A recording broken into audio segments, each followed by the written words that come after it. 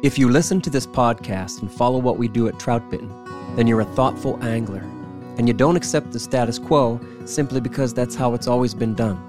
Squala Fishing designs and creates fly fishing apparel with this same philosophy. Squala was started by a group of lifelong fly anglers who spent their careers working for some of the biggest names in the outdoor industry, and they understood that essential fly fishing apparel like waders, jackets, sun gear, and insulation could simply be better. So now, Squala makes gear for us, the like-minded few, serious anglers who don't take themselves too seriously. Check them out at squalafishing.com. Water is essential for life, but for Orvis, it's the blood of the brand. Orvis has been the leader in fly fishing since 1856. No other brand can match the explorative and innovative spirit they bring to the water today. Everything at Orvis is about inspiring and empowering adventure and wonder in nature. Rooted in the vitality of fly fishing, fueled by passion and curiosity for the outdoors, Orvis designs and develops products and experiences, providing the knowledge and expertise to enable more meaningful moments and connections in nature. With over a century and a half of experience in the field and on the water, Orvis seeks to ignite that passion in others.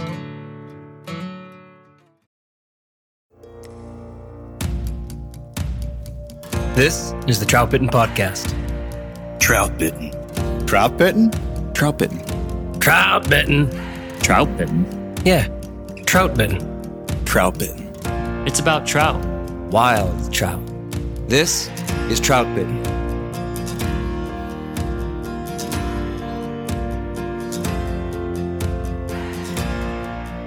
This is the Trout Bitten Podcast, and thanks for tuning in. I'm Dominic Swintowski, the owner of Trout Bitten and the author of troutbitten.com. The allure of night fishing arises from a mystery. We pursue unknowable things into the darkness and sort through the unpredictable behaviors of trout to catch them after the sun goes down. There are no experts in the night game, and that itself is what secures the puzzle, a simple lack of information. There is no treasure map after dark. In large part, we fish because of what might happen. While night fishing, we begin to realize that anything can happen. The best night anglers harbor a deep humility that blackwater and shadowed trout have forced upon them. Night fishing is full of failure, and any effort to spin it otherwise is foolish and transparent. Most often, it takes an angler who cares more about the journey, about discovery and learning than tangible results. Because night fishing beats down even the most ambitious among us. The empty net grinds on you. The bleak loneliness takes a toll. It's the anticipation, the anxiety. You're left exhausted from constantly pushing a natural fear of the dark to the back of your mind. The late hours and early mornings make you feel thin because the rest of your life doesn't wait for you to catch up. Night fishing trips are the only time I drink coffee after 9 o'clock p.m. The truth is, there are so few dedicated night anglers out there that good first-hand information is scarce. Second-hand information and hearsay, however, is rampant.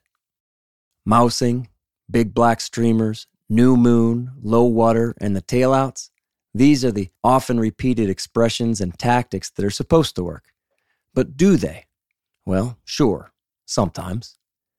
Night fishing for trout is accompanied by legend. Tall tales are easily masked in shadow, and the truth is dimmed once the sun sets over the horizon. Some say night fishers are a secretive bunch, accounting that for the lack of good information. I argue that the dearth of usable information is a simple result of no one else being out there. And those of us who do night fish frequently are skunked often enough to keep us shrugging our shoulders. So what I just read there are the introductory paragraphs for the Night Fishing for Trout series on Trout Bitten. It's an article titled People, Places, and Things. And it's the first installment in an ongoing series covering some of what I've learned about trout after dark. But I'm careful with that word learned there. Sure, I've come a long way in the 15 years or so that I've spent night fishing. And time on the water has taught me things both by fishing the net and through repeated failure. I've gone through periods of time where I dedicated a few years to night fishing as my primary motivation, fishing after dark at least once a week, even through the winter months, and spending a lot more than that under the dark summer sky. What I've learned is often very different than the stuff that's supposed to work. And then again, some of it matches up pretty well. And then after over a decade of night fishing as a solitary endeavor, I met my friends Josh and Trevor, who are here with me tonight. These guys somehow found that same rare drive to search and discover after dark. And it's more than just a passing fad for them, too. They've dug deeper into the shadows than anyone else that I've met. And I learn from them. They are my trusted fishing friends. Their experience becomes my own. Their reports, their observations are nearly as valuable as having my own boots in the water. These guys night fish, and they fish hard. And tonight, the goal is to provide an overview, just some kind of path down that lonely, dark, but wonderfully mysterious road that is night fishing. So, here's Josh Darling. Josh owns Wilds Media, and he's the man behind the Trout Bitten YouTube videos that we've been putting together. I'm glad to be working with Josh, and glad to call him a night fishing friend. How you doing, Josh? Real good, Dom. Yeah? You ready for some night fishing exploration? Yeah, I always learn something when we all talk here like this. Well, now you have to tell everybody everything you know. That's right. Got to share all the secrets here. It's okay, because we can reveal all the secrets, and nobody's going to put them to use anyway, because almost nobody goes out there. Yeah, that's a good point. I don't know if there are secrets. All right, so here's Trevor Smith. Trevor is a physician and probably the smartest person I know. I just wanted to give you that. I think it's true. Say clever things once in a while. Now, Trevor's full of good ideas on the river, and he has the drive to follow through with them. Trevor, what's going on, man? I'm good. I'm in summer mode. Every night is a night to catch up on sleep for the next night out. That's the thing, right? Like you guys do. What's your kind of start of night fishing season where you really get after it? Probably June. End of May, beginning of June. Mm-hmm. We're trying to push the boundaries on both ends as much as we can and try to learn more and more. But when you guys said that you were going to fish through the winter, I was like, oh, that's awesome. Somebody else, again, like more data. I was definitely excited about that. And you asked me how it was, and I almost hated to say like, it's really slow in the winter. Yeah. But, I didn't want to discourage it. And sure, I think that's what we all love is the idea that there is something to figure out. I do think there's something to figure out. Yeah. There's something they're eating. I still think they're eating in the winter at night. Yeah. And we catch the occasional trout in the winter, right? But boy, not like it is here in the summer. Mm-hmm. So you've been kind of getting after it for a few weeks now, right, guys? Yeah. Kind of jumping back into the same schedule as last summer, essentially. I know your schedule too. Yeah. I think everybody else does, because I think on our last, when we talked about the mouse emerger concept, our only other night fishing podcast, we mentioned that we've been fishing on Thursday nights. Yeah. We even Trevor and I both got a message this week from a guy who was out on Thursday night and knew that that Trevor and I fish on Thursday nights in the summer. He was like, hey, was that you guys? And we're like, nope, it wasn't. Wish it was. But oh yeah, I wish it was me too. It's really difficult for me to guide and then night fish, that day and then that's guide hard the to next turn day. around. Yeah, but whatever. I'll get back to it. My guide season is over soon for the spring summer season. Yeah, I'm good. I'll be out there soon. Trevor's off to a hot start. He's 2 whiskeys in. Yeah. Yeah. 20 inchers. That's a whiskey. That's the Trout Bitten term for 20 incher. I think it's luck of the draw to some extent. Good pictures too. Yeah, good pictures. Good pictures. Is that a humble brag? Well, no, I don't know. Yeah. Actually, I think that might be tongue in cheek too, because I can't hold a fish right now. I remember this happening our first night season. Yeah. That I just struggled holding these bigger fish or doing it naturally. And because they're active, you mean? They want to jump out of your hands? Yeah, and I think they're active and I don't know. Yeah, they're spunky, and then maybe that's it. Well, let's blame it on that. That's great. That's it. It's gotta that gives me a good out. Yeah. Well, you had a weird one too. That last one that you caught was a real big female, and she had a full stomach, and it was actually really difficult to balance. Very crayfish. Honestly difficult. Yeah. Yeah. No, I wouldn't be surprised if she had an entire crayfish. It was hard, so there was definitely a crayfish or a small turtle or something. Wow. Never thought of that. She was loaded with something. Well, you said spunky. Yeah, plenty of the night fish that I land, we land them fast. We might talk about that. Yeah. We try to get them in real fast, or else crazy things happen. And we're using much heavier tippet and all that. We don't even call it tippet. Anyway, they're in the net, bam, and they're kind of surprised, and we're kind of surprised. And if you're trying to take a picture, sometimes right, they've got some energy left, which is good. Yeah, absolutely. And we fight them fast during the day, but we're talking about really fast. Real fast, yeah. We'll get into that with the line that we're using. Yeah, right on. So maybe we should move right into it, guys. You ready? Let's do it. All right, so let's do it. An introduction to night fishing for trout. In the beginning of this podcast episode here, I mentioned the Night Fishing for Trout series on the Trout Bitten website. Combine that dedicated series with the other articles I've written on the subject, and there are 30 to 40, somewhere in there, night fishing pieces for you to read. There is also a full podcast on the mouse emerger concept from season 1. It was episode 3, and Josh and Trevor and I had a good time detailing one of our most productive tactics for catching big trout at night. The point is, this podcast will add to that bank of knowledge. We will add to that resource. I don't do much intro-level stuff on Trout Bitten because I feel like that's been done, perhaps overdone, everywhere else. And Trout Bitten is about going further, fishing harder, and wanting more. But the night game cupboard is practically bare, right? The encyclopedia of knowledge out there is hardly past the first volume, really, because so few people night fish, and even fewer share good information about it. I think it's fair to start with a podcast episode like this one. So for the next hour or so, we'll run through some of the most important details about night fishing for trout. This is meant to be a primer.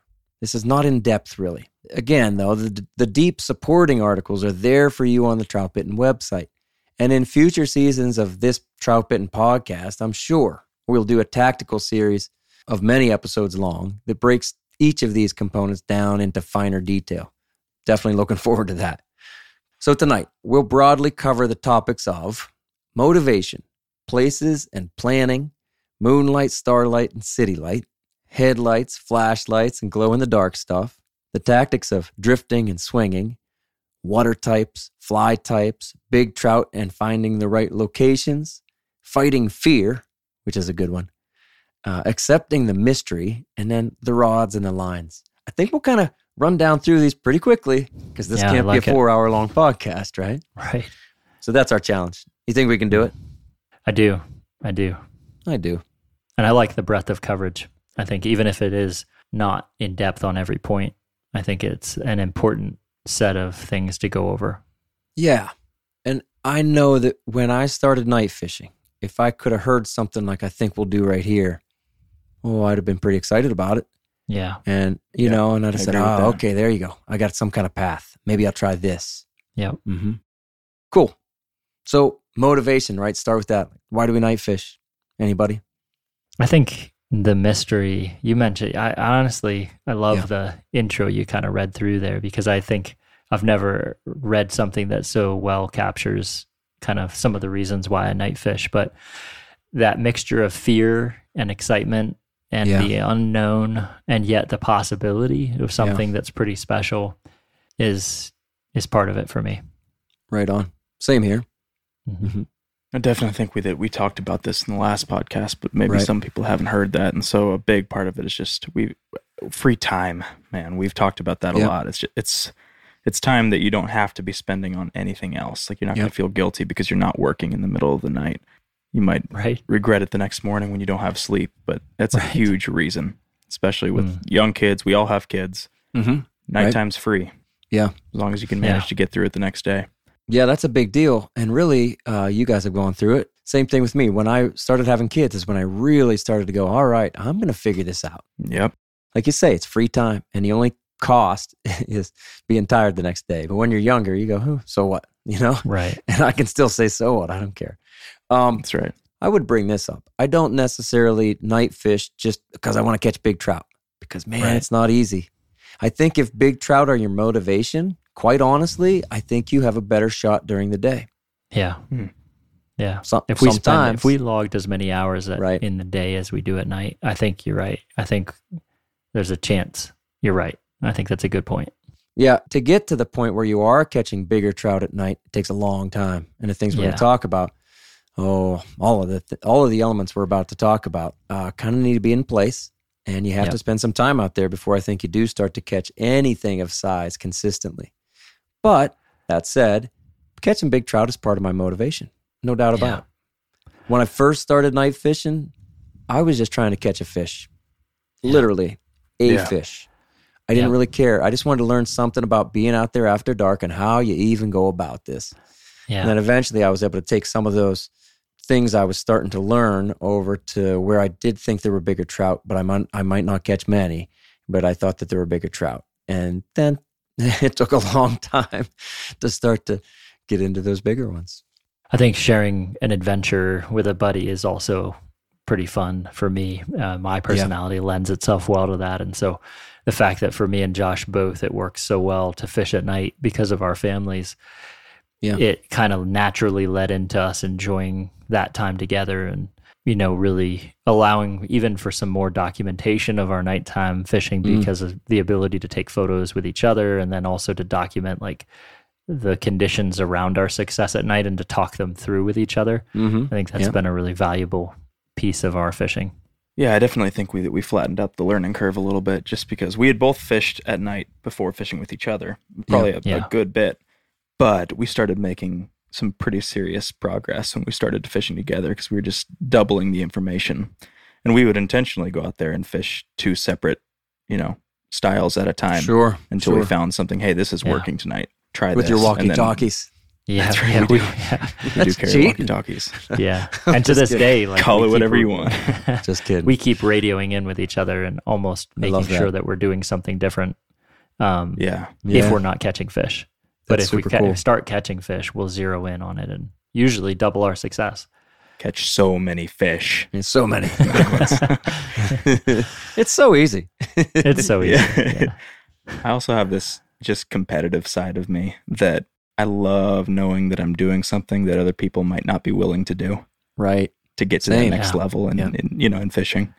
And so then the whole night game is extremely appealing because I'm like, not very many people are going to be up right now and willing to not sleep at all for the sake of learning this. And I like that challenge within myself. It's so easy, at 9:00 when you want to leave the house. It's so easy to go, I'll get to sleep now. And I'll go morning fishing. I'll get up at dawn. That's more in my regular routine. It's so easy to say that. It definitely takes an effort, and it's not even a competition necessarily with other people. It's kind of like you say, Josh. It's hard to do. So that's why I like it. And it is that mystery, like you said, Trevor. Yeah. That for me, I think, is the biggest deal. There are so many unanswered questions.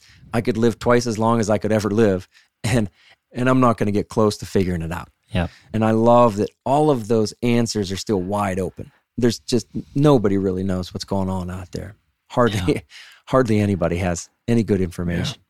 Yeah. When you're talking about fishing with buddies, though, I mean, you are the only two that I know that have really found each other as good night fishing friends. Mm-hmm. And you know me, I'd rather fish by myself. That's kind of true. Even at night, I love that extra. There's something, we'll talk about the fear. There's something about being alone at night that just does it for me. But until I got to be friends with you guys, I never had those night fishing buddies. I definitely wanted to have them, and I tried to recruit some of them. Sure. Grobe wouldn't even night fish with me much when he was back here. But no, I think it's pretty rare. And I talk to a lot of people, while I'm guiding. We'll talk about night fishing because they've read some of the articles, and most people are interested. But I think most people certainly wish that they had somebody like you guys have that'll be on that same schedule, that really will commit to it and do it and not say, hey, I can't go tonight, week after week. Yeah. I think it has helped that we're good friends outside of night fishing. Yeah. But I also think that in both of us, there is a drive to catch fish at night that keeps us hungry. Yeah. And maybe there's a bit of that competitiveness too. Mine's maybe a little bit different, or maybe I'm more self-competitive maybe. But I appreciate that Josh has that, because then as long as I keep catching more fish than him, I know he'll still go out with me. Because he wants to prove that he can catch more than I can, like he did last year. See, you got a little stab in there. That's good. Yeah. But I know I have a night fishing buddy as long as I keep out fishing him. I like That's it. Right. You've backed it up this year. Yeah. So far, it's early. So far, it is early. It's basically preseason.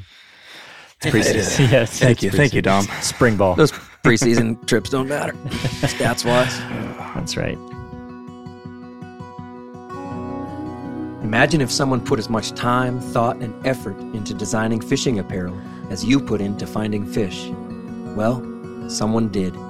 Squala Fly Fishing builds waders, jackets, shirts, and pants so well designed, dependable, and comfortable, you hardly notice them. When you're wearing Squala, you're never hot or wet or unreasonably cold, so you can focus on more important things, like fishing. They don't make gear for everybody. They make gear for us, the like-minded few, serious anglers who don't take themselves too seriously. Check them out at squalafishing.com. Then use the code TroutBitten10, that's the number 10, for 10% off your first order from Squala.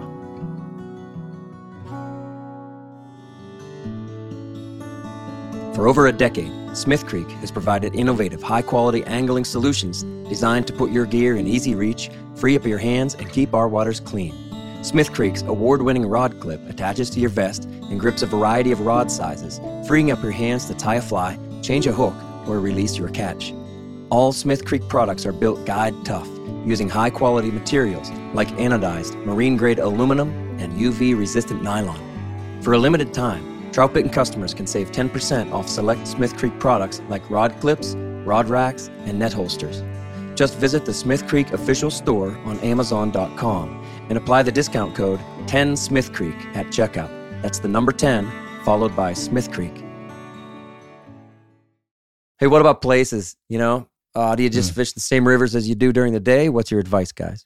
I think every single place that I would fish in the day is an opportunity to night fish. And I think it's more about the places within those places that maybe catch our eye in the daytime as a spot to revisit at night. Nice. So brown trout are nocturnal feeders. And so in any stream that we're catching brown trout in the daytime, there's an opportunity at night. Now, you just brought up something that we probably should have mentioned even. What we are talking about is fishing mostly for brown trout. We're wading rivers. And none of these rivers around here and the places that we fish none of them are huge rivers. What are the top flows? Maybe 500-600 CFS, even when they're kind of high. Yeah. That's the kind of fishing we're talking about. And yes, we've done night floats and things like that. Sure, other species at times. We're talking about fishing browns in the small to medium or kind of large rivers. Yeah. I think that likely a lot of what we're talking about would carry over well. It's just a matter of knowing your river well enough to how you need to get around it. There you go. Yeah. I love what you said there, Trevor, about seeing those places during the day. I'll be fishing and I go, ooh, that'd be a nice piece of night water. Yeah. Yep. And then so what I'll do, and I used to do this when I was really getting into night fishing, I'd be fishing in the day. And Tell I'd me say, you take a picture. Yeah, right? You do that, don't you? Yeah, right? Absolutely. Right. Yeah. Do we all do that then? Yeah. Tell me, Josh, what do you do? No, yeah. So you're standing in the river, you're thinking, or I'm moving to another spot, and I pass a spot. I'm like, that right there, that's good night water. And I'll find a landmark that I know that I'll be able to find at night, big rock or something like that, so that I know where I was standing when I took that picture. And I'll just snap a shot of the bank, and so I know what that water in front of me looks like when I'm standing exactly in that spot. Sure. And then get a really good image of what it's going to look like. What are you trying to capture in that picture? I kind of just want to see the intricacies of the bank primarily. Agreed. I want to know, like, are there overhanging limbs here? I want to know, like, how far in the bank under that overlay. Because what happens at night is you get this wall of shadows, and that you get a pretty good idea of what it looks like, but depth gets really thrown off. And how far from this overhanging limb is the bank actually? Because a matter of 2 feet is a huge difference at night. Oh, yeah.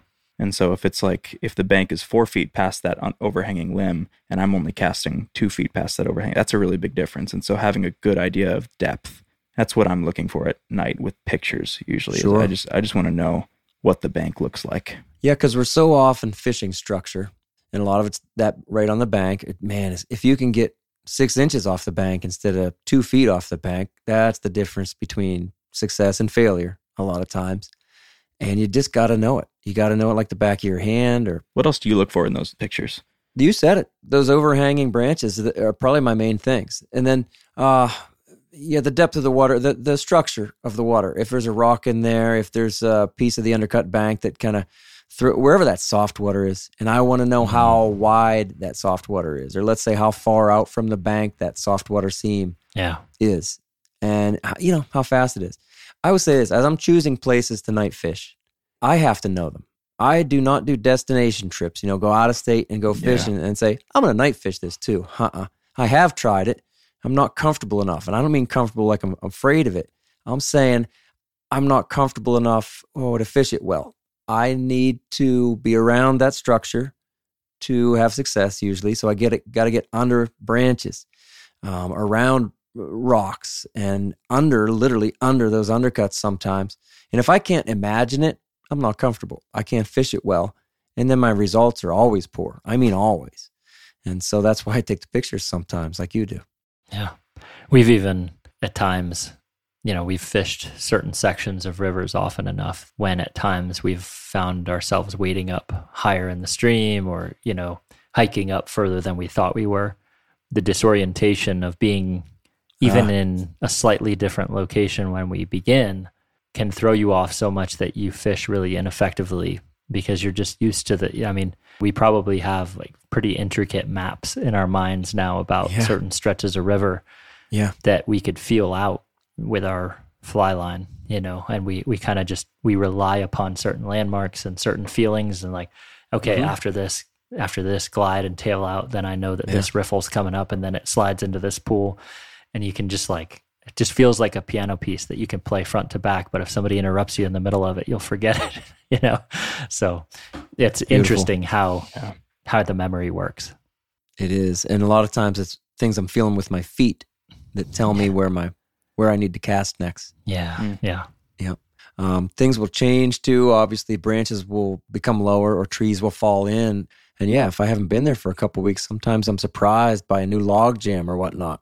And I'll say, we're going to talk about lights, I'm sure, here in a little bit. But sometimes we keep our lights off. I don't know if people understand it, but we're keeping our lights off. We have a headlamp ready to turn it on when we absolutely need it for other things, relocation. But as we're fishing, we are not fishing with a light on. That won't work. But very occasionally, I do what I call a bank flash. You guys do it, I know. If I get disoriented, I will flash my headlamp on a piece that I need to cast into for less than a second. Flash it on, off, like on, off, like that.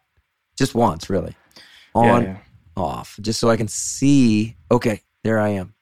I've actually gotten in that. My personal way of doing that is I shine my light up in the sky and I lower my head until the bottom of the beam hits the edge of the bank, and then I turn it off. Sure. And so I've found a way that at least I think doesn't hit the water as much with direct light. And so it's, whether that's really effective or not, I don't know. What do you do, Josh? We do the exact same thing. Yeah. Dom, you told us about doing that before we ever were like, because I think I was like afraid that if I turn on the light, that screws up my success. So I will not do it. And then it you were doesn't like, help it. Yeah. Well, and then you made that point. You're like, I don't think it makes a big difference. I do it. And so we started trying it, and I would do it like, maybe once per night. I would take the risk.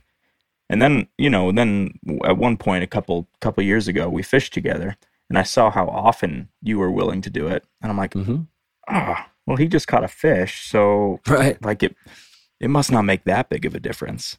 Yeah. And if it's real fast, I don't think it makes that big of a difference. But like I said, it doesn't help. Remembers that image, real well. And then you can fish. If I can't imagine it, and if I'm hitting branches in there, or if I'm not hitting branches at all, if I feel like, man, I'm not even close enough to the bank, well then, if I'm not catching fish anyway, like it's almost like, what's it going to hurt, you know? Yeah. And trade-off. Yeah, it is a trade-off. At least I have that image now I can work on. And boy, I try to gather as much data as I can in that half second, and then it's in there. I got it. And I already know the area anyway, but maybe a new tree did fall in, or something's different about that water tonight, and I wasn't ready for it.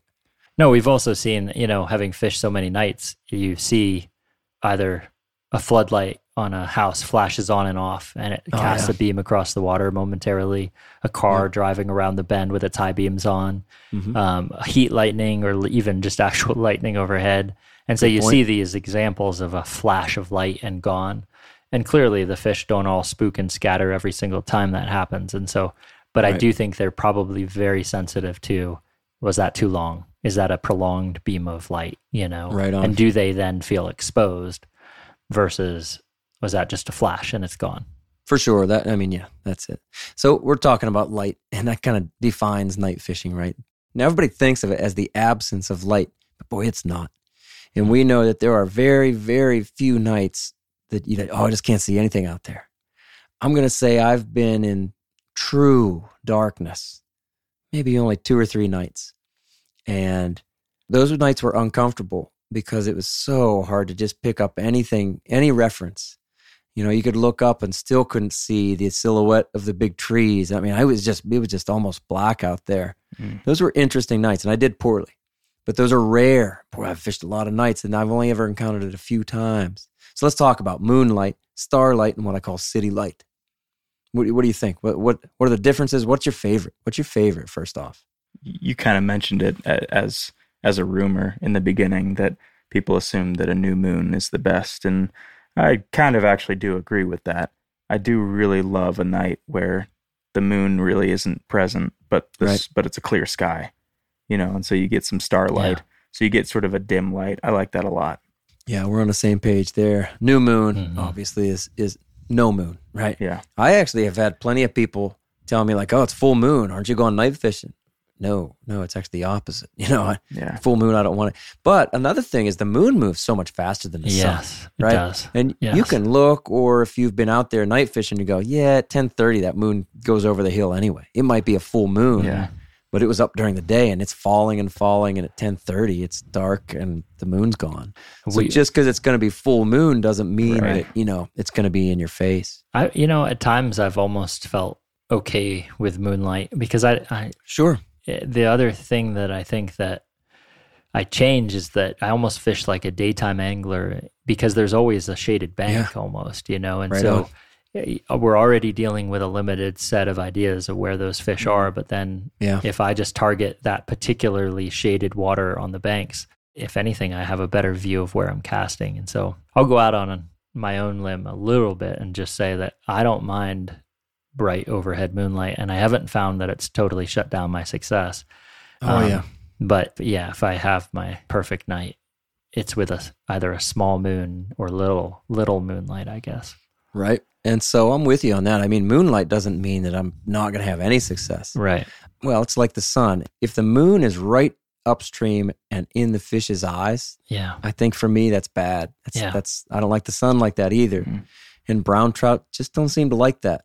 Yep. And though, even in that case, you can still find them tucked away under those banks or whatever. It's shade. It's summer when it's summertime. You have that shade. Another thing is, especially early on, I did go out and I enjoyed those moonlit nights, those brighter nights. Yeah, because it helped me adjust and get a feel for what nighttime fishing is like. Right. And then maybe the moon would go over the hill and be like, well, I'm adjusting. It gives you time. It gives you a way to ease into it. I don't mind it either, as long as it's not in their eyes. I mean, there's a very practical reason, too, with the light in their eyes in terms of what we're expecting them to see. Like we would in the daytime, a trout looking into the sun is going to have a maybe more difficult time, or it'll take longer until they notice a nymph that's right in front of them because of that blinding light, And the same with the moonlight. I think if we can get that moonlight behind them or even not there at all, the silhouette of our flies may have a more effective, the trout may be more effective at finding and locating that fly and then eating it. Yeah, so I'll mention that I think that the reason night fishing is successful in the first place is because on the best nights, the big trout will move into the shallows and pick on the bait fish. That's the way I think of it.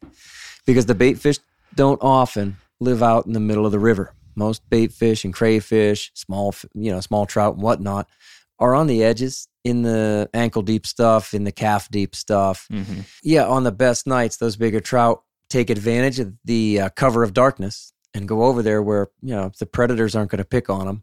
And even though those big trout, let's say if we are fishing, we're trying to target the big ones. Let's say the big trout are like kind of the dominant species. And even during the day, no eagle is even going to pick up that 2-foot brown trout. I still think they have that wariness about, I'm sure, We know it. They still have that wariness about them. They aren't going to go into exposed places very often on a sunny day over there where the bait fish are. You know why? I think because they can do it at night. Yeah. And that's what we're looking to do is meet them on those terms. Yeah.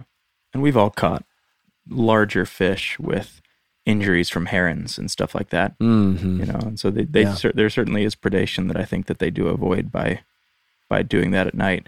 And something about the bait fish seems to activate more at night too. Like the activity of bait fish sure seems to activate more at night. Yeah. If you just turn on your light as you're walking along the river at night, you're going to see a lot more activity than you do if you're walking along the bank in the daytime. Frogs and crayfish. Oh, and absolutely, mice frogs. right. That's a fantastic point. Yeah. Those motivation That's what pieces. happens. It feels like the night is like its own ecosystem that like comes alive when the lights go out. And I think that's been a fun thing that you and I have noticed, Josh, is like exploring a little bit of that on the banks. It's just been fun to kind of solidify for us that the food source is there that's luring these fish into those locations. Yeah. And that food source gets more active. Absolutely. At night. Because I think they're spending most of their day, if you take a crayfish, most of the daytime they're spending kind of hiding out. Sure, you're going to see them once in a while, especially when you walk through the shallows, they spook. Boy, at night, like you said, Josh, man, you turn your lights on, you put your light on a piece of water that's calf deep, and man, they're just bang, bang, bang, bang, just everywhere, just darting around everywhere, especially in the summertime, you know, and there we are again. But I think on the high moonlit nights, I don't see that quite as much. And I'll say too, when there's a strong influence of city light, if you're right in town, or even if you have the lights of town on the horizon, and then you have those lights reflecting into the clouds, it depends on how bright that is. That does change things. It changes things for us. I think it changes things for the bait fish, which is a great point, Josh. Yeah. I think it changes things for the trout as well. I think that's a cool point. That's like a bit of a new thought for me, that those nights with the bright moonlight, there could be even a secondary reason why the action is slower along the banks. And it could be because the relative exposed nature of the bait fish kind of drives them into more retreated locations, which then obviously leads the fish away as well. So that's actually pretty interesting. It is, right? See, we're talking about night fishing. We're coming up with new ideas. That's right. Yeah. That's what we do. Yeah. That's right. Because nobody has the answers. You just have some experience and some theory. There is a certain element of like city light that is helpful, I think. Sure. It's when it gets a lot stronger than a clear night without the moon would be. Because I think that's the ideal situation, is the amount of light that the stars give off. Yeah. You know, if you get this real hazy night and there's no cities around, then you've got a lot of darkness that's really kind of tough to overcome and tough for your eyes to adjust to. But if there's just the smallest amount of light, so on an overcast night, I'd prefer that there is some ambient light rather than none, just miles away from anything. Josh and I were commiserating about how the day after we night fish, our eyes are always bloodshot because we're staring so intently at a bank we can't see that we're like. That's a good point. Just dries them out because I won't blink. My contact, absolutely. I've seriously noticed that. My contacts will kind of dry out on night fishing nights. Absolutely. It's funny. Well, as far as city lights go, I'm just talking about even small towns. You know, one of our favorite rivers runs right through town. And it's lit up all the way through town. I mean, they even have lights on the river because there's a walkway there. And I've had people say, I was night fishing. I'm like, oh, where'd you go? Well, it's down there right in town where they have that walkway. I'm like, well, I'm not judging. I'm not saying it's not night fishing, but to us, that's not really night fishing, right? We're trying to get out there away from things, first of all. And I don't want the light. I guess what we're saying here, we all find that the darker, the better. You do get that more natural reaction from the trout. Maybe it is because of the more natural reaction from the bait fish. Yeah. Those things are important. Less light, usually better. So what about our own lights? What about our headlights, flashlights, and then glow-in-the-dark stuff? Hit on that, guys. The artificial stuff we got to bring out there with us. If you get out to a night fishing trip and realize you forgot your headlamp, that's pretty devastating. Because I think done. That's like forgetting your waders. Because there's so many roles that plays, the least of which is when you're actually fishing. But to to hike into the locations that point. we often, to hike into locations or even just gearing up in the back of the truck or anything like that, it's so valuable to have that accessory light that it really is difficult to make that happen. I mean, you're walking with even if you walk with it broken down, you're walking with a now 5-foot long rod that's typically geared up already because it's so difficult to completely gear up out in the field at night. But you're walking with all your gear through woods, fields, whatever you're fishing in terms of habitat. And that's just a really difficult thing to do without any light whatsoever. But you're also trying to minimize your impact on your environment. And so as we get close to the river or get close to the stream, we're shutting down our lights to just red light typically or no light and allowing our eyes to adjust a little bit. And sometimes we take a minute on the bank just kind of standing there and just sort of like talking about what the water looks like once we actually get there and letting our eyes adjust. But beyond that, you know, we might only use the light for those bank flashes briefly, and then a red light for re-rigging or tying on a new fly. You don't need anything more than red light for that. No, Agreed. Yeah. And I think likely we could probably all tie a fly on, especially with that 15-pound test that we're using, whatever it is. Without a light? I'm sure that we could tie it without a light, but it sure is helpful just to turn away from where you're fishing, flash a dim red light on, and tie it on real quick and be back in the water. That's it. Avoid light on the water whenever possible. Yeah. The only I guess, you know, we talked about the bank flash, but that's a relatively rare thing that we do. And then once your eyes get adjusted, once I walk in, I'm done with white light. I might be done with white light until the end of the night. Except for those bank flashes. Right on. Good point. Sometimes, honestly, I bank flash with a red light.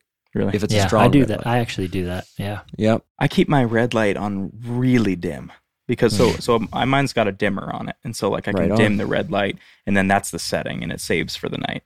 That's good. And you can reset it, but I would like it to be, as dim as possible because I want to just be able to see my hands, That's nice. when I'm tying.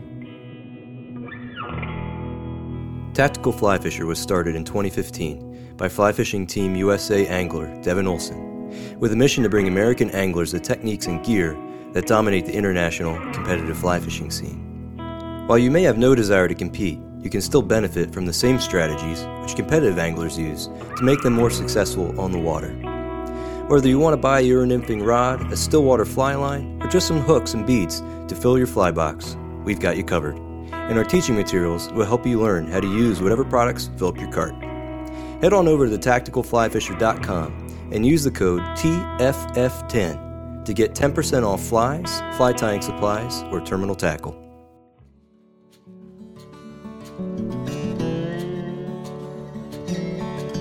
Precision Fly and Tackle is a family-owned business with a passion for the outdoors and a sense of adventure.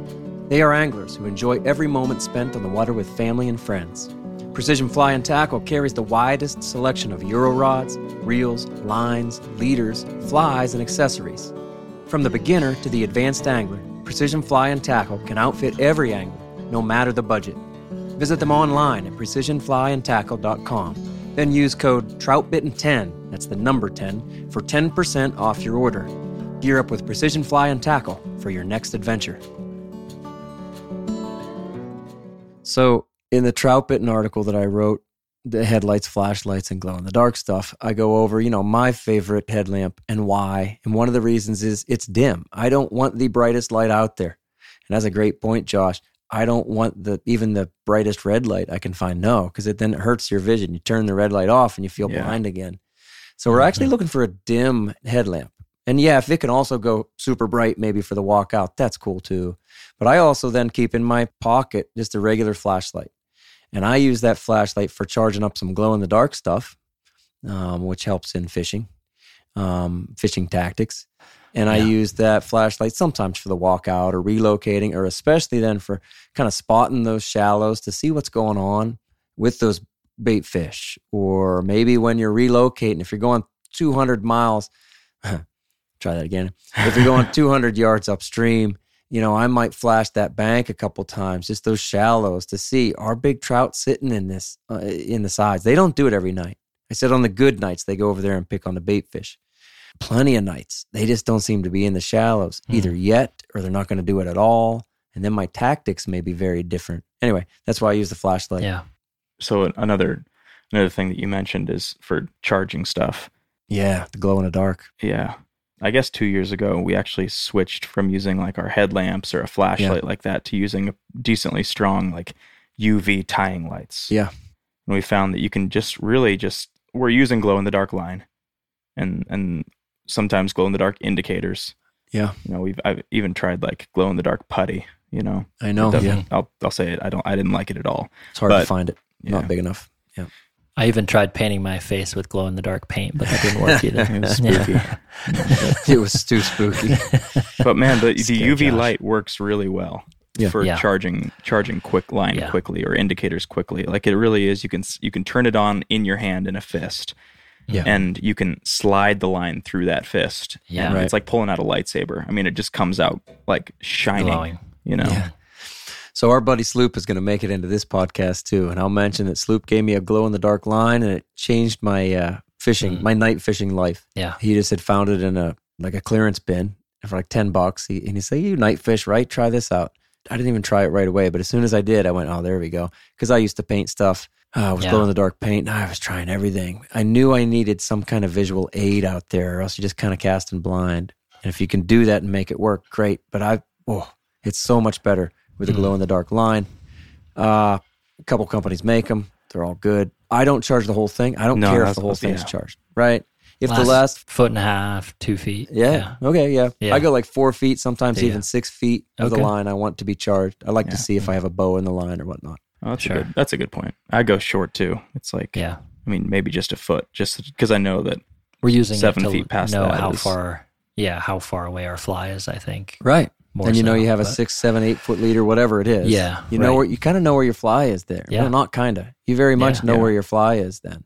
Yep. And when I night fish, when I nymph at night, I call it a night sighter. And so I take the running line portion of the back end of a weight forward glow in the dark fly line, 20 inches of that. I tie nail knots on the end, and basically I put it right in my leader where a sighter normally would be. Yeah. And it's heavier than a normal sighter. Yeah, it causes a little bit of sag. Sure. But you can also put on big flies at night to nymph with if you want to. Josh is holding up his night sighter. That's nice. So I use that a fair amount. We talk about the mono rig a lot. And I will do night nymphing. We're going to get into tactics here in just a little bit. But that's a glow-in-the-dark thing that, once again, I use the light to charge it up. You can do the UV light. Like I know both of you guys do that. I've taken them out. I kind of go back and forth on that. Again, like I don't really want it. I don't even the glow-in-the-dark line, most nights I don't even want it to be really bright. I will say if I'm, near city light or it's a moonlit night, you guys know what I'm talking about. Yeah. That's when you need a really charged up glow-in-the-dark piece. Or if you're dealing with backlight. Nice, good point, right on. Street lights, floodlights, whatever it might be. But on those dark nights, man, it almost like hurts your night vision if you have a really a bright lightsaber out there. Yeah. And it holds a charge for what, guys? 15, 20 minutes? Really good? I probably recharge it every 5 to 10. Do you? Yeah, I think so. I mean, I'm just doing that tip portion, so I think it's easier to lose sight of the whole thing more quickly. But it definitely stays bright enough to see for a long time. For sure. So there comes a point where if you feel like you're working to know where it's at, then it's time. And I will say, we'll address this real quickly, that I thought, okay, I bet this might help me, but I bet it's going to spook fish. I don't know that it does. I don't know that I've had nights where I go, man, this glow-in-the-dark line really seems to turn them off. If it does at all, the trade-off is worth it because... There you go. Good point. It is kind of interesting, too, how much glow-in-the-dark bug life there is at night. And I think, obviously, some of it's just the fireflies that we'll see. Yeah. But, it seems like a decent number of things on the banks glowing and other insects that might emit some iridescence or not iridescence, but actual night glow. Oh yeah, you see that all the time. Right? It's like, wait, were those eyes that my light hit? Right. Wait, I don't have any light on, so it can't be. What were those? Right. I know. And you're like, it wasn't fireflies or something. There are certainly things glowing out there. I'm not sure what they are, but I think it's sort of a chupacabra. We'll get into that with the fear element. That's for sure. Yeah. So let's move into tactics a little bit. Boy, we don't have time to really dig deep. We're going to. I'm sure we're talking about it already. We're going to do a full podcast series, tactical series, where we try to do 5, 6, 8, or maybe 10 episodes on night fishing. It'll be about a half hour long. We'll probably go through almost all of these. We're just trying to breeze through them, give a bit of a plan or maybe a path forward to kind of get into some things. In general, I group tactics into either your drifting or your swinging. To me, swinging flies is against the current. Usually it's casting across and letting them swing downstream, down and across. Great. If the fly has tension and it's against the current, that to me is swinging the flies. And drifting is the opposite, where I'm drifting with the current. I cast upstream or up and across, and the current is pushing the flies back toward me. Rather than the current pulling the flies away from me, which is swinging, the current is now pushing the flies toward me, and that's drifting. I'm calling it drifting, though, because it's not necessarily dead drifting. In this case, to me, I'm just saying anything that is coming back downstream toward me, even if it has some tension on it and it's crossing seams a little bit, that's drifting.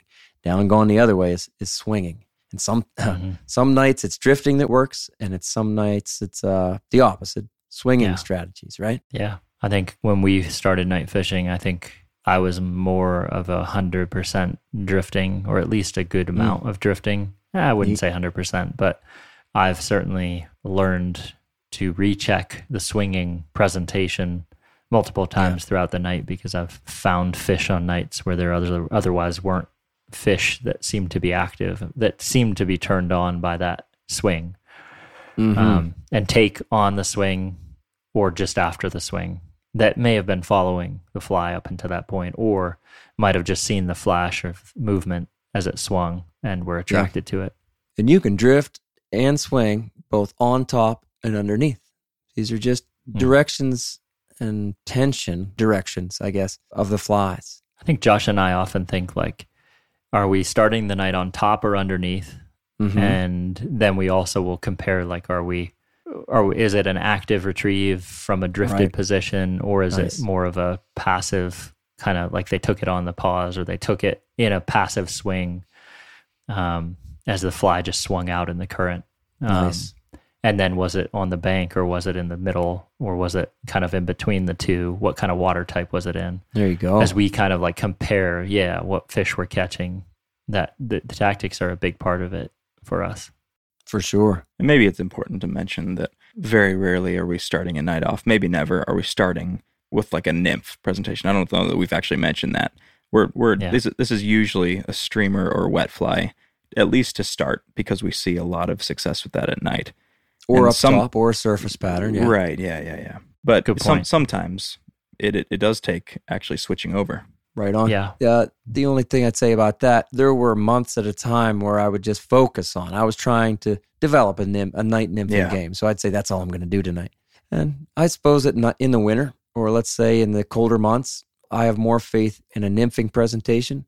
Not always, but there's sometimes, I'm just saying there's sometimes I'll start with a nymphing presentation, but I'll say I do it so much during the day. I nymph so much during the day. Basically, I try to get dead drifts all the time during the day, unless I'm fishing streamers, whether it's up top with a dead drift or nymphs underneath, mostly a dead drift. When I'm night fishing, I like to do something different. And there's this. If you swing flies, like think of a wet fly swing, cast across, let it swing down. That is arguably the easiest way to get into it. Choose some big wet flies, swing them, see what happens. Cover some water, wade downstream. I don't think there's anything easier than doing that. And when you are night fishing, don't make it hard at first. Yeah, that's a good point. I think that's why, let's say most of the stuff you read is going to tell you to do that. Swing wet flies downstream, or, swing mouse patterns. And, that'll work too. Yeah. What about fly types then, right? And we're kind of branching into that. I think fly types for us have changed a little bit out of necessity. We found early on in night fishing that there was a difference between getting strikes and getting hookups on flies. And so we found that certain patterns that maybe were more popularly used, so particularly mice. I mean, we started kind of just being like, hey, let's go mousing. Let's fish mice at night. That's what people do. And we had a lot of attention drawn to those flies. A lot of interactions. We called them, we kind of started to break down our nights between like hit, strikes, splashes, misses, whatever, kind of, and then hookups. And we had a lot of strikes and a lot of, misses and very few hookups. So it was really exciting and gave us a lot of like adrenaline rushes, but we quickly realized that this was a very inefficient way to fish. And so we started trying to kind of, we started to tie flies on our benches that we thought might provide for us some of the benefits of the surface aspects of the mice, and yet have a more effective way that the fish could get that in their mouth, and maybe just like either hook positions, sizes of hook, like an articulated pattern, having a hook rearward in the fly as well as near the head. And I don't know, I think we're probably 80% of the time that we're out there at night, we're using something that is a little bit of a hybrid between a traditional mouse and then like a streamer, that feels like it gives us a little bit of the best of both worlds. Right on. We covered a lot of that in the mouse emerger episode. We say that now like we're serious about it, but it was a joke at first when we said a mouse emerger.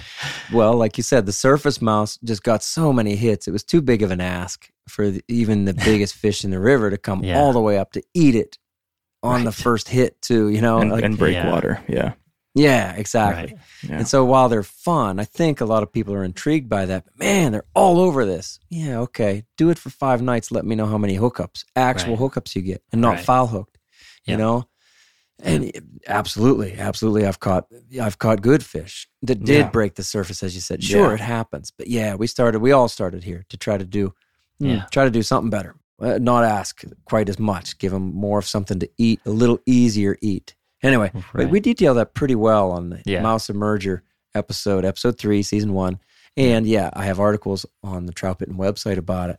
So let's just run through fly types. So let's say there's the pure mouse, like just pure surface pattern. It doesn't even I always have them in my box. Yeah. Right. And I will always use them in rotation because I still catch good fish on them. Yep. They make a great wake on the surface, right? Yeah. And that's an attractive thing. I think that's why trout are, unsinkable. Yep. Mm-hmm. They give you a really good idea on whether the fish are looking up that night. Sure thing. Yep. And that's a good point, probably nothing more exciting than a mouse eat, like a just bang. Yeah. That's it. That might be the biggest adrenaline rush in the fly fishing that we do anyway. Yeah. That is it. And that is exciting. Sure. So pure surface pattern. Yeah. Whatever that pattern is. And then we're doing this mouse emerger concept, which, as you said, you kind of have part of the fly underneath, or maybe even most of the fly underneath. And yet, for me, there's still something that's on the surface, I'm going to say, or at least barely on the surface. There's still some wake involved. Yeah. If you've ever seen a muskrat swim across the water, it's like that. It's got you see like the top of its head. There you go. And all of the rest of its body's underneath, right? And there are very much different degrees. Mm-hmm. If we have a deer hair head, sometimes I'll put paste on that head to keep it kind of floating. I know you guys do that. And so how much of a wake do you want? How much of that fly do you want to be available underneath, Yeah. I love it too. That's become my favorite fly style. Yeah. And then, we have streamers, and you can ride really light streamers. I use one I call a Rogue. We've addressed that. And that's underneath. That's not trying to be on the surface. But it's light, and it's only in the first 6 inches of the water column, I'll say. Of course, you can keep going lower with streamers that are, let's say, weighted. Ride them in the middle. Yeah. You could put split shot there and just do whatever you want to get those streamer patterns down. And then, of course, you can ride your wet flies at all kinds of different levels. There's the George Harvey night fly that we all use in rotation. The pushers. Right? The pushers, thank you. Yeah. And then nymphs down low. And you can use small nymphs, but I don't. The smallest nymph I use is like a size 10 stone fly. Most of them are bigger. And really, when I say nymphs, what I'm usually doing is some kind of bugger variation. And but I will nymph it. So those are the kind of fly types. Did I miss anything? No, I think that's good. And I think within that grouping, there's ones that we probably want to spend more time figuring out. Right on. What's your favorite? The mouse emerger, I think, is my favorite. Yeah. We've just gotten to know it so well. So it feels like your favorite arrow in the quiver. But there's a reason too. I mean, it produces, right? Yeah, it produces. And it gives so much versatility. which is great because it lets us kind of do different things with it. You guys call it the Pendragon, right? And I love that. We do. I have people asking me all the time, hey, is there a Pendragon pattern on trout bitten? Is there a recipe for that? I'm like, nope. it's kind of the guy's little secret. Yeah. Semi-secret, but I don't know. We get messages sometimes. Right, I'm sure you do. Yeah. Do you? But Josh, like sometimes you take that Pendragon and you put split shot in front of it and get it down under. For sure. Right? Yeah. And so again, Trevor, you said it can be so versatile. And sometimes I tie in a piece of foam, so the tail really does hang down, but the head rides high, Absolutely. Just to give it that buoyancy without paste or anything like that. Yeah. And then I will say too, one more thing about fly types. I'll run a small fly with a large fly. And so maybe I do have a Pendragon or what I call a bad mother on the point. And I will say I used to trail them. I thought, well, heck, if they're going for this mouse pattern, but they won't eat it, well, then I'll give them something behind that maybe they will eat. The bait and switch kind of thing. We do a lot of this during the day. And I just kept foul hooking fish with a small fly. And I didn't like that. Nobody would. And it didn't really matter. Even if I put it 30 inches back, I was still foul hooking fish way too often. Didn't like it. So I started running it on a tag, the smaller fly on a tag, 20, 24, 30 inches up. And I'm still stunned by how often sometimes the biggest trout of the season even will eat a size 6 wet fly, which is pretty small for a night fly, right? Yeah. And then there it is. And so I usually put smaller things up top on my tag. And almost always, 90% of the time, I'm running 2 flies. The bigger one on the point and something on that tag. It's like it doesn't do any damage. It doesn't hurt me. It doesn't hurt my drift. Even with like a mouse pattern, I don't think it matters. No, right. It's not going to drag that mouse under. No. Yeah. And then you can just kind of dangle it and maybe dap it. I can't really see it happening, but I get some vicious strikes on that wet fly when it seems like maybe it was almost just barely touching the water. Mm-hmm. Again, I can kind of see the angle that my leader was at because I can see the bow in that glowing fly line. There's a lot to it, right? It's fun. Yeah, there is. It's interesting reading some of the older books and things written on night fishing and how much they used wet flies. It certainly makes me want to, at some point, feel like I've mastered that a little bit more, or maybe find it as a technique to utilize more on those slower nights. And even in switching water types, we've been out nights this year where there's a lot of hatching bug activity. And the activity for us has been slow in the water type that we're fishing and on the banks. And I think on those nights, they're probably focused on riffles and, faster water where the bugs are emerging. And so nice. I would like to carry over some wet fly swinging kind of techniques into that water type on those nights if I could. That's kind of a good point right there, just running through the fly types. And as I'm thinking about it, I don't use nymphs near the bank very much. Mm-hmm, but if I find that trout aren't in those locations that I expect them to be, like we've talked about, where they should be over there picking on the bait fish in the shallower and slower water, then I'll go ahead right back into the stuff I would be nymphing during the day, and I will go ahead and nymph that. Yeah. You guys, I'm sure, do the same. Yeah. I'll fish streamers at medium depth, through some knee deep or thigh deep or even belt deep water, just to kind of see what will happen. I'll swing them and I'll drift them, different things. I am right in line with you guys there of that. It's sort of bank approach usually, with the mouse emerger being my favorite because it does seem to produce the most. Yeah. And often the biggest trout. And it is the most fun. Mm-hmm. You get some really, and great its conversion strikes. rate's great. Yeah. Yeah. It's secure, a lot of secure hookups. Yeah, that's a good point. Mm-hmm. Anyway, but it's not all I do. But that conversion rate, I will say that's gotten a lot better for me once I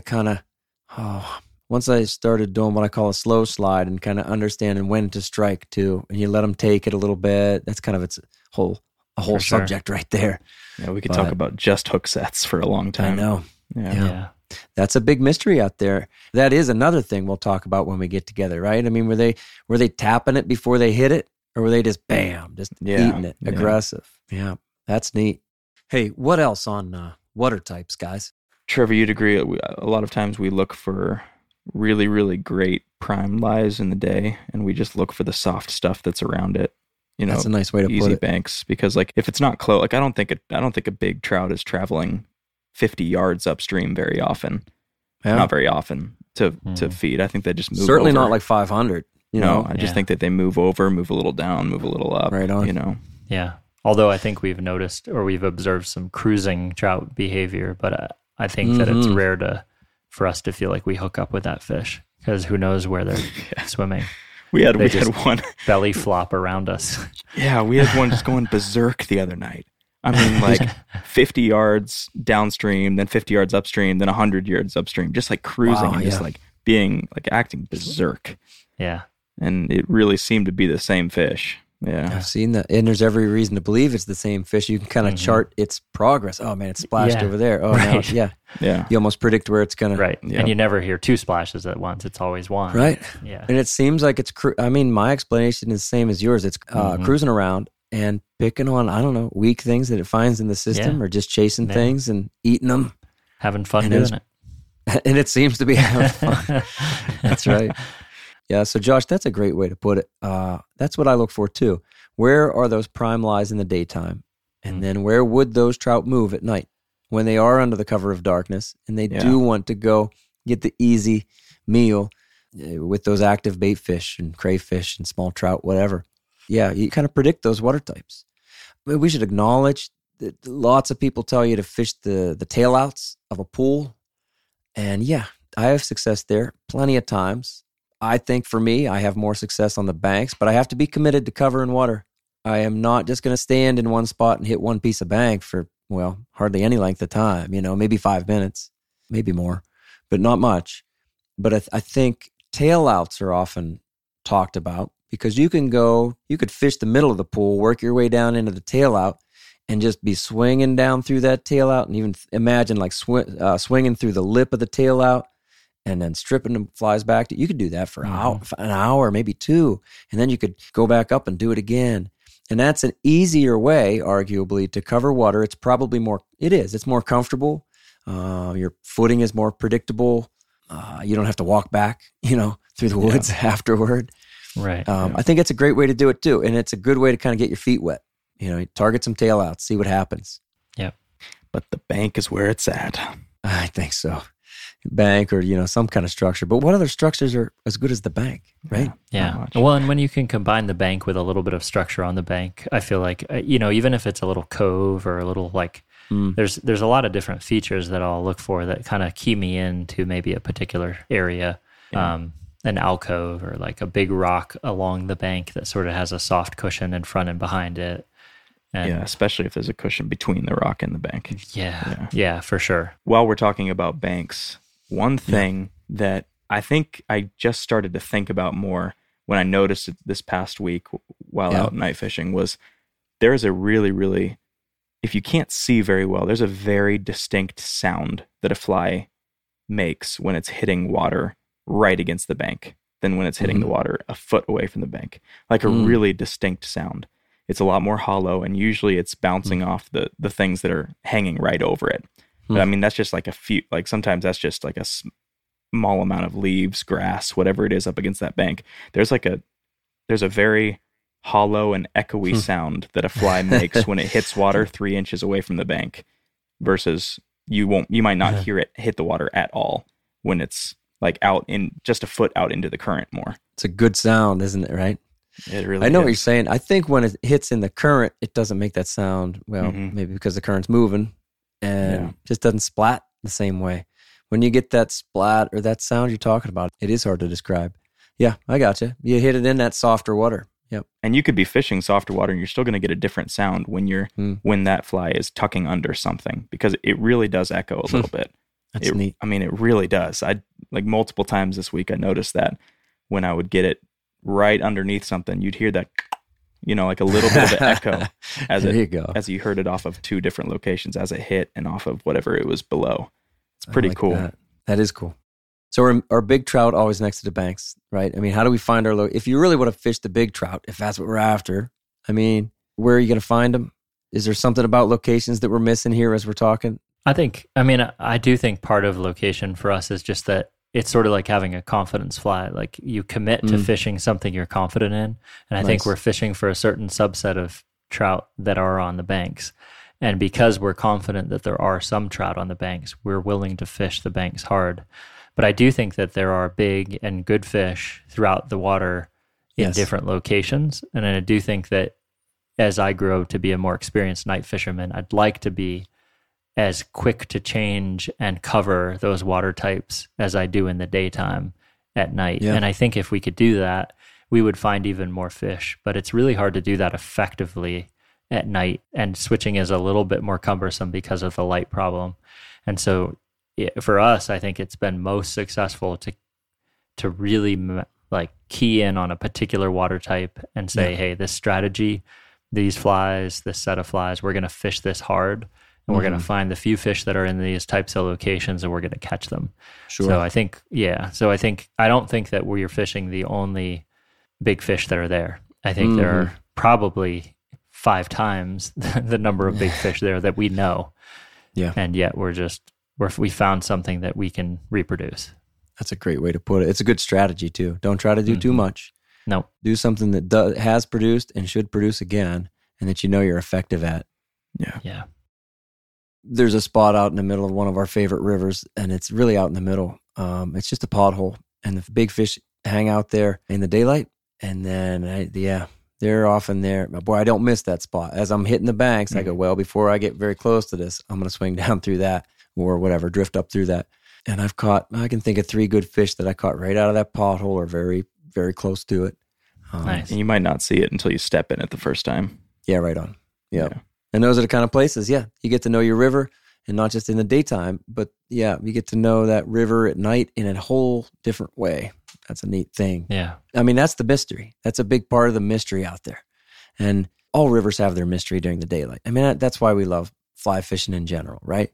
Once you get to know a river well at night where you can, like I said, just navigate it by knowing landmarks, feeling it with your boots. That's a different piece of the puzzle.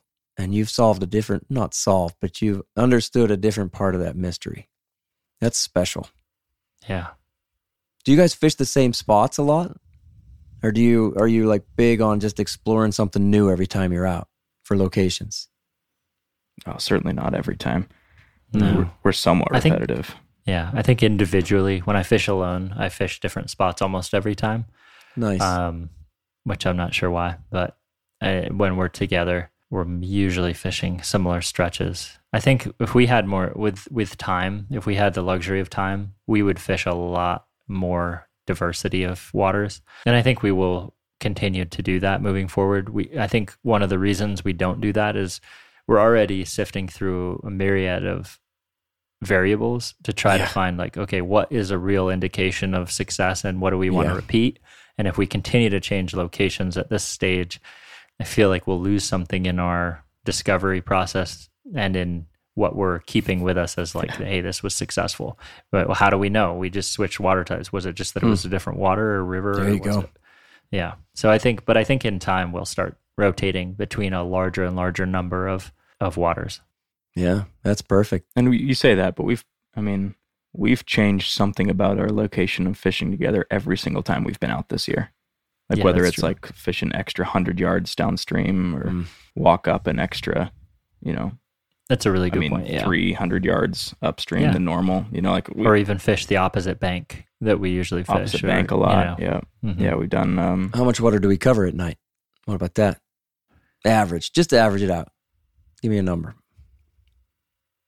I'd say 400 to 500 yards. Same. 4 or 5, yep. I was going to say 500 yards. It's a good bit. It is. Yeah. At night, And how long's the average night trip? I'm going to say for me 4 hours. 4 to 5 hours. 4 to 5 hours is probably pretty good. 4 or 5, yep. And we like dark, right? We're not talking dusk. And whatever, sometimes I'll start at dusk. Yeah. Well, interestingly enough, this past week we ended up fishing the water where we went was a little dirtier. Yeah. And it got pretty tough as it got darker. And and most of our action came right as it was getting dark. Mm-hmm. Something with visibility, Yeah. The water got pretty chocolatey. It was, and that's tough. But the success that we did have came Early in the early when it was light.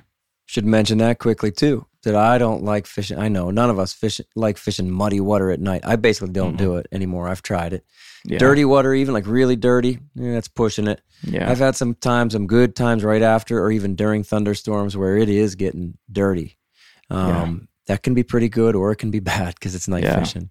And we like it low too. Yeah, right. We like it low and clear. For me, the lower and clearer, the better at night for me. You mentioned at the beginning that some of these rivers that we're talking about are like max flows of 700 maybe cubic feet per second, but we're like looking for them to get down to 170, 220. Absolutely. You know, thanks. Like, that's a good point.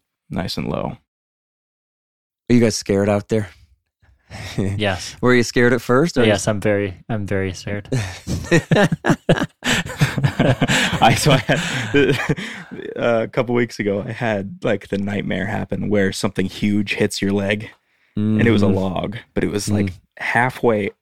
You know, it wasn't on the ground, it wasn't on the surface. It was like halfway, which is like that real unsettling point where it just like hits the crook of your knee, and it just like held there with the current. It keeps like pressing into you. Yeah. Oh, it scared. I had a big fish go right through my legs last week. That was weird. So we were walking in really muddy water. Yep. And it was, man, it felt huge, but it clearly wiggled and kind of like flipped and went right between my legs, and I felt it. And it was a large fish. I'll be honest. Big old sucker. Yeah, I was going to say that. I think a lot of times they're suckers or carp. Yeah. Especially in some of the waters that I've had fish bump into me or go through your legs like you're talking about. Yeah. I've had them do that. Ooh, it's unsettling. Yeah, it is. It's very strange. Anything that bumps into you. I had a porcupine hit me one time. I've had, like you're saying, logs and things like that. I haven't had many encounters with beaver. Yeah, there are things that scare us out there, right? But for me, like fighting that fear, like you said, Josh, the whole thing is a real challenge, right? And I do like to fish alone because I like that extra element to it. There's something I have enjoyed from the beginning about that challenge. It's like, I'm afraid. I'm going to go do it. I like this. And eventually, though, really, seriously, it took seasons, and then I finally understood that there's like nothing happens out there. There's really nothing to be afraid of. And so I'm not afraid when I'm night fishing anymore. It's probably been, it's been years, many years since I've actually been afraid on the average night. But there are scary things that happen out there to you, like a log bumping into you. Oh my goodness. And we've talked about it before, like deer jumping in, or, there are just scary things or unsettling things. We've had coyotes on the bank, and that's kind of disconcerting. Or even people, didn't we mention that? It's probably the worst, honestly. That's probably my least favorite thing to run into. Yeah. Because it's rare that there's somebody out that late at night with good purposes in mind. That's right. Yeah. How late do you guys fish? 3. Later than 4. Most. Later than me. Yeah. So I think we were victims or benefits of early success late at night. And in our first season of night fishing, second seasons, I don't know. We've often had success and caught some of our biggest fish between 2 and 3 a.m.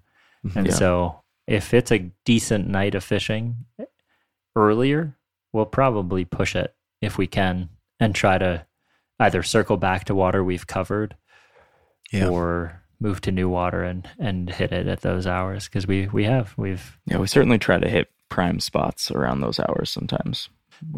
I notice when I fish with other people, and I have night fished with a couple other people, I'm more willing to just, I think you kind of push each other. You're like, we can stay another hour. It's 2. We can stay till 3.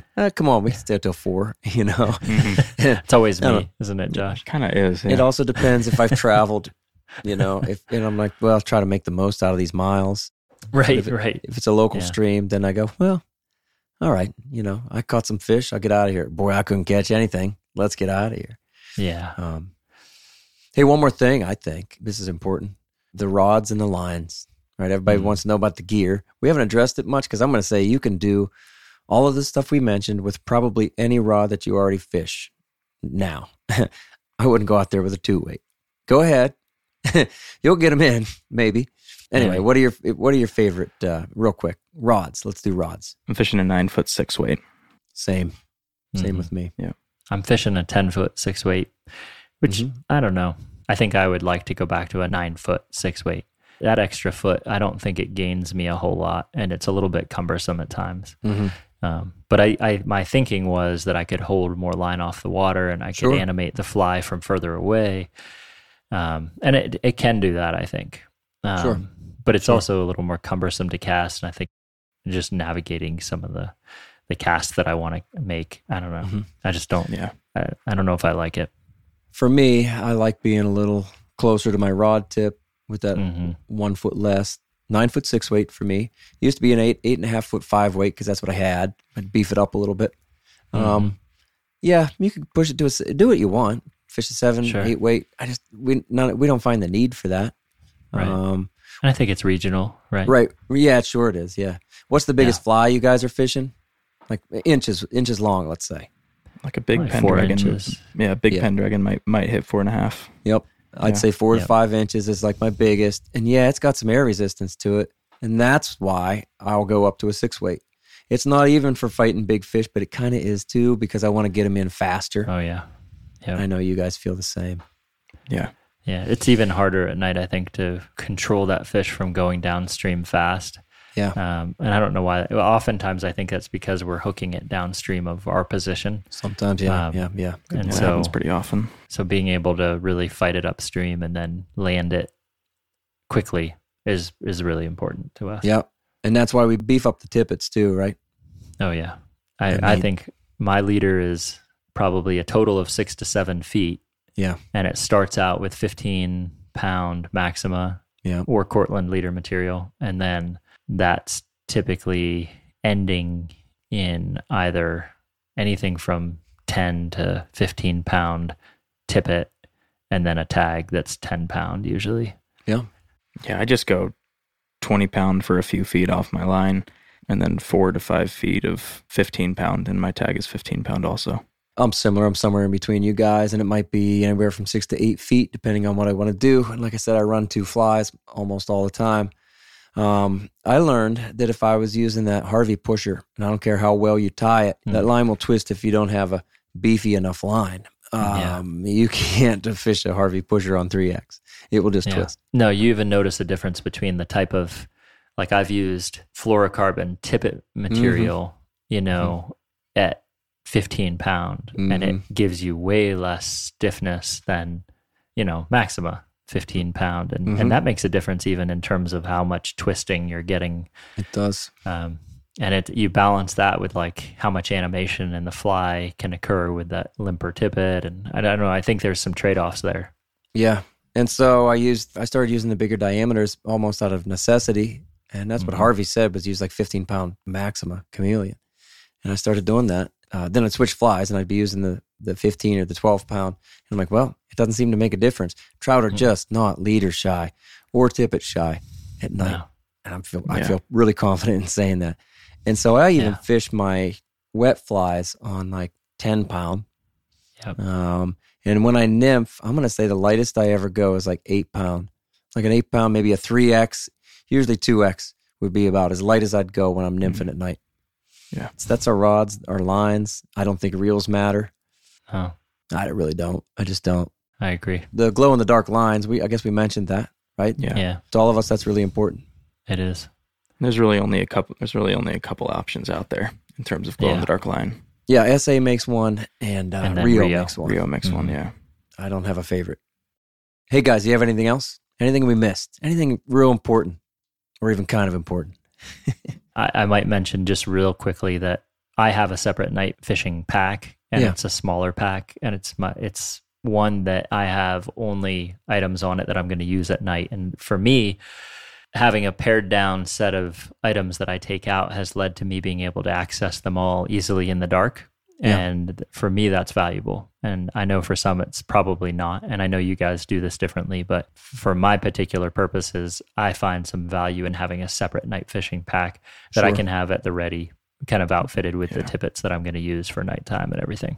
Yeah, that planning, that organization, you find your own style for that. And then even, like you said, you'll go out there and decide, well, this is the tactic I want to do, and this is the water that I want to hit. Yes. For sure. I plan more at night than I do for my trips during the day.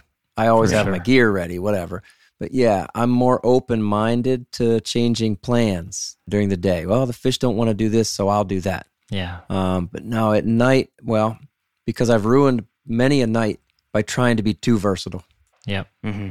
Absolutely. Last thing that I'd say is it's hard. It's the hardest thing I've ever really done. Well, not just on a fly rod, but just fishing in general. Yeah. So if a person's getting into this, just don't even expect to catch anything for a few times. And then you probably are. And you might really love it. You might hate it. It's tough. Yeah, it is tough. That's what's fun. And if you want solitude, there you go. You are not going to encounter very many night fishermen. For sure. I like it. Josh, one last word of wisdom. Sleep less, fish more. There you go. Craig, darling. I know it. One piece of advice for you. It's especially pertinent with night fishing. It is very pertinent. You must accept less sleep. Yeah. All right, there it is. A trout bitten introduction to night fishing for trout. So we wade into the darkness for the experience, because it's nothing like anything else that we do with a fishing rod. In fact, how we fish at night is often the polar opposite of the things we do all day long. Downstream instead of up. Fishing the bank instead of the middle. Bigger flies, thicker line, shorter leaders, larger trout, and quick, powerful fights are standard fare. We learn to prepare for the unexpected, and we hold on tight when it happens. The mystery deepens with each trout and with each failure. We quickly realize the night game is an unwritten book, with just a few clues and an infinite room for learning new things. Each exhilarating hit and every trout in the net is a unique reward, because night fishing requires that you assemble the puzzle yourself. Ambition, then, is the fundamental characteristic of every good night fisher. All right, keep in mind, this introductory podcast is well supported by the Night Fishing for Trout category on the website. I started this episode with an excerpt from a Trout Bitten article, and I'll finish with this one from a favorite piece titled Back in Black, The Night Shift. Night fishing requires some sacrifice. High catch rates are exchanged for a few fish large enough to fill out the net. It's a hopeful bargain. Visual excitement is traded for the adrenaline rush, sustained by roaming among the unseen. And sleepless hours are swapped for calm, reclusive minutes apart from the otherwise resting world. River hours pass unusually in the darkness. Time moves as if accelerated, and by early morning, an angler might wonder if he dreamed a portion of the adventure. In the end, all sacrifices are reckoned, and every night fisher estimates his worth with heavy eyes behind the headlights, wheels turning, confronting loneliness between the painted lines. Thanks for listening, everyone. Trevor, will you read us out? Remember, the Trout Bitten Project is a free resource for all anglers. The Trout Bitten website hosts over 800 articles with endless stories, commentaries, tactics, tips, and more. Find what you like through the top menu and through the search page. Navigate by way of the categories and tags, too. Be sure to find the Trout Bitten YouTube channel, currently featuring the Trout Bitten Tips series in collaborations with Wilds Media. These are short, useful, and unique tips for your fly fishing life. Thank you for listening to the Trout Bitten podcast. Please give the show a 5-star rating on Apple Podcasts and leave a comment, because it really helps. Until next time, friends, fish hard, enjoy the night, and find your life on the water.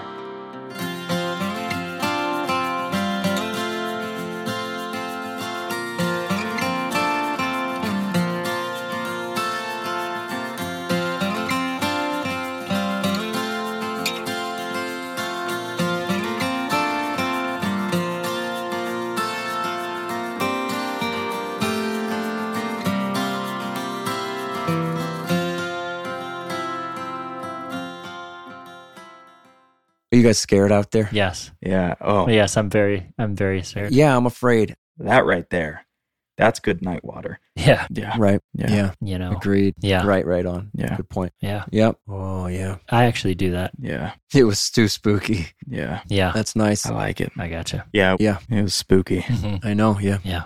Good point. Yeah. That's a good point. Yeah. Yeah. Go back up and do it again. Yeah, for sure. That was weird. Yeah. I believe it. Uh-huh. Ooh, it's unsettling. Man, it felt huge. Yeah. Yeah. Yeah. Yeah.